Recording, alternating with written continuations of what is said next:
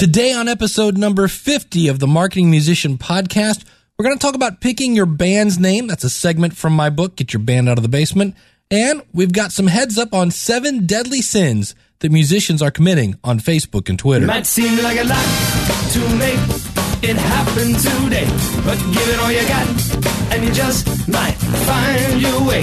Just make the music, and you can choose to tell the world just who you are. Play those gigs, make that dough, watch that fan base grow and grow. So many tools you can use. So tell the world that's what you're gonna do. Do it yourself, you can't lose. Who can spread the word? Nobody's better than you. You're listening to the Marketing Musician Podcast at marketingmusician.com. All right, hello, you marketing maniacs. It is I, your smiling host, Jammin' Dave Jackson, author of the book, Get Your Band Out of the Basement. That is available for couch change, people.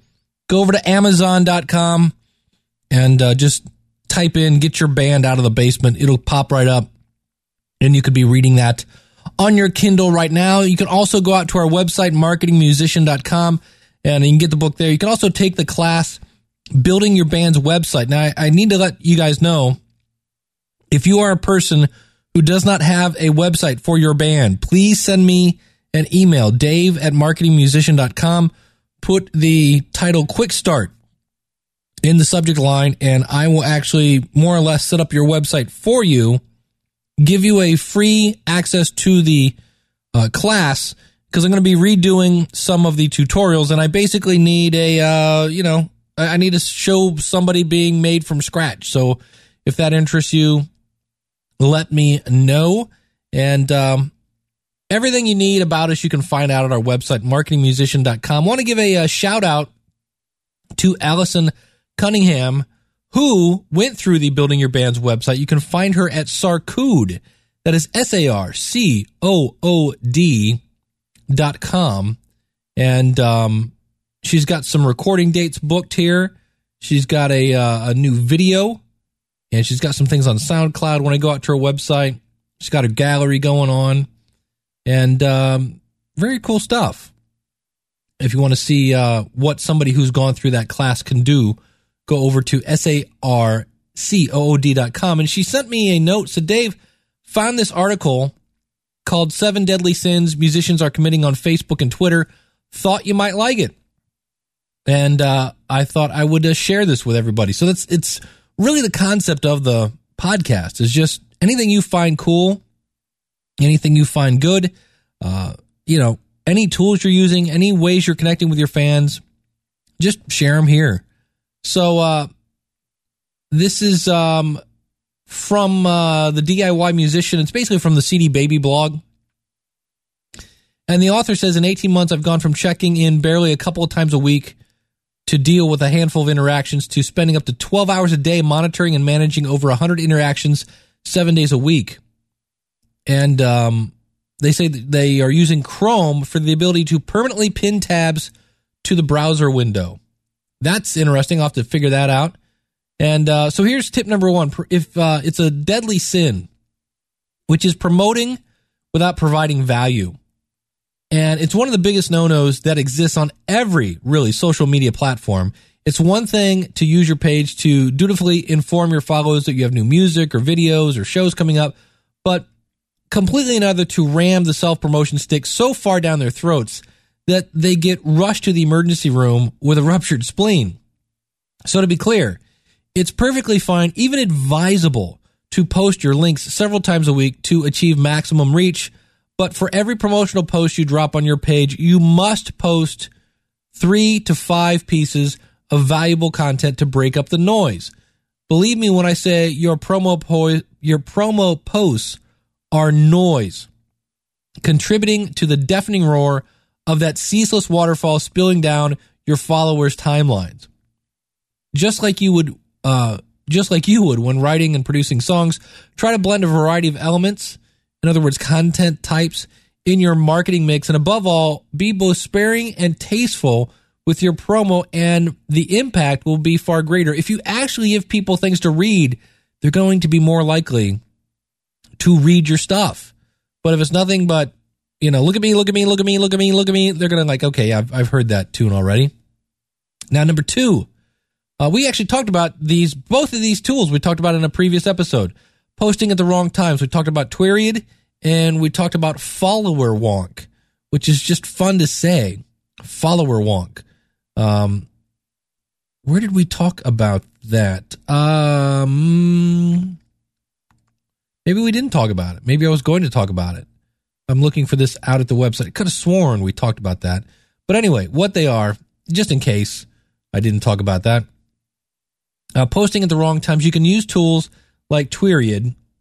And I'll put links to these out in the show notes out at our website. You can go to marketingmusician.com and then just add a /50. That's right. This is episode number 50 of the Marketing Musician podcast. And you can find links to Twiriad and follower wonk. And what these do, they basically allow you to see when people are reading your tweets, when they're looking at your Facebook, things like that. So you know when to send. It doesn't do any good to send a tweet at 2 o'clock in the morning if nobody's up, right? The third tip here, third deadly sin, being generic and self-indulgent. And, there are just tons of examples of self-promotional garbage that currently pollute social media. They're crammed with tacky buzzwords and cliches and dollar signs and highly questionable claims of the house being on fire. Right?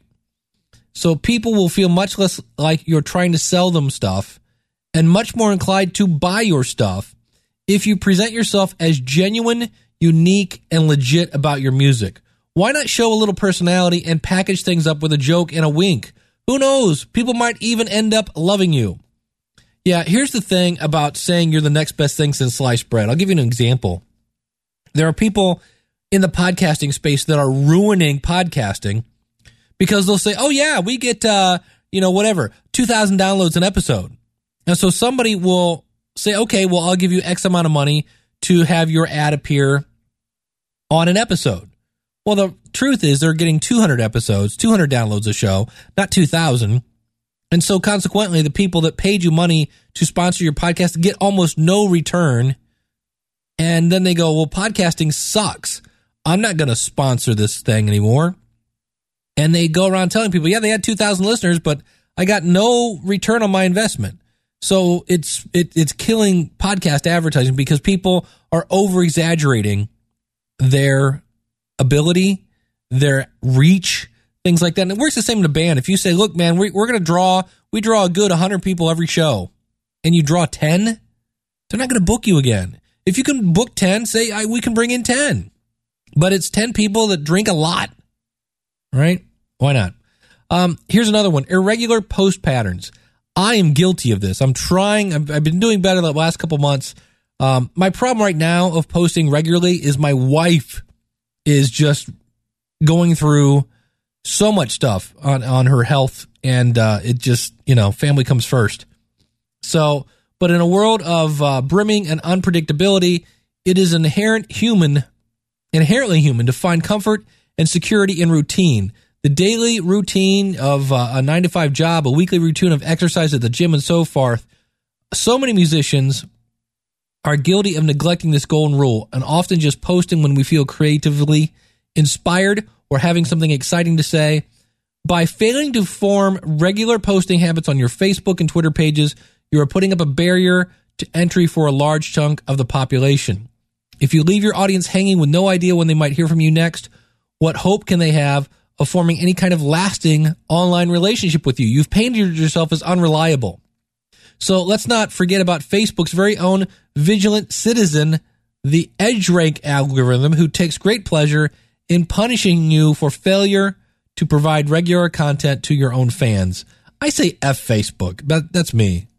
The bottom line is to keep your content regular and give your audience a fair chance to connect with you. And if that's too difficult to manage your busy schedule, you got to check out Buffer. I use Buffer, and what it is I'll sit down and I'll find cool stuff to tweet out.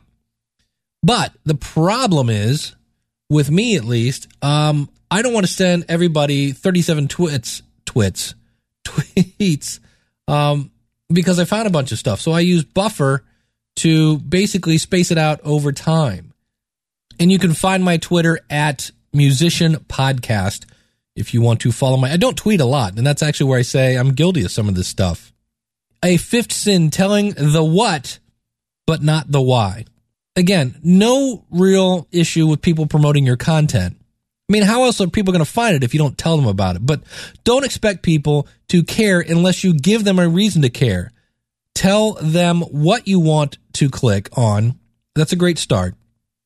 But how about telling people why they should click on it?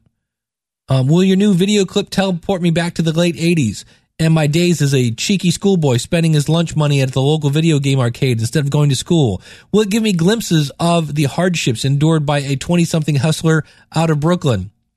So let's say this again. Don't expect people to care unless you give them a reason to care. Treat every single post as an opportunity to reveal your character and your interest. Share your unique value proposition. What is different about you and your music, and intrigue your audience with what makes you you. All right, number 6, forgetting that your timeline is a shop front.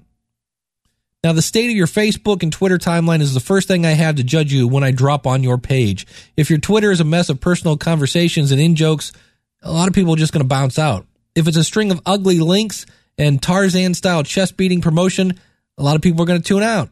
If your Facebook timeline is composed of nothing but pictures of your stupid cat in different colored lace bonnets, you got it. A lot of people are going to be leaving. It says, make a habit of looking at your timeline a few times each week through the eyes of a brand new follower or a fan who is trying to make up their mind about you. Does your timeline accurately depict your story? Does it spark curiosity and make you want to find out more?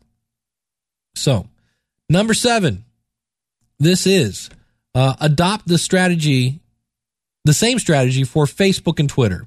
That is a sin. This is definitely not the least of these sins. But when you treat your Facebook and Twitter page as equals, they're just not. Instagram pictures look and behave beautiful when posted to Facebook, but appear nothing short of hideous when pushed through Twitter.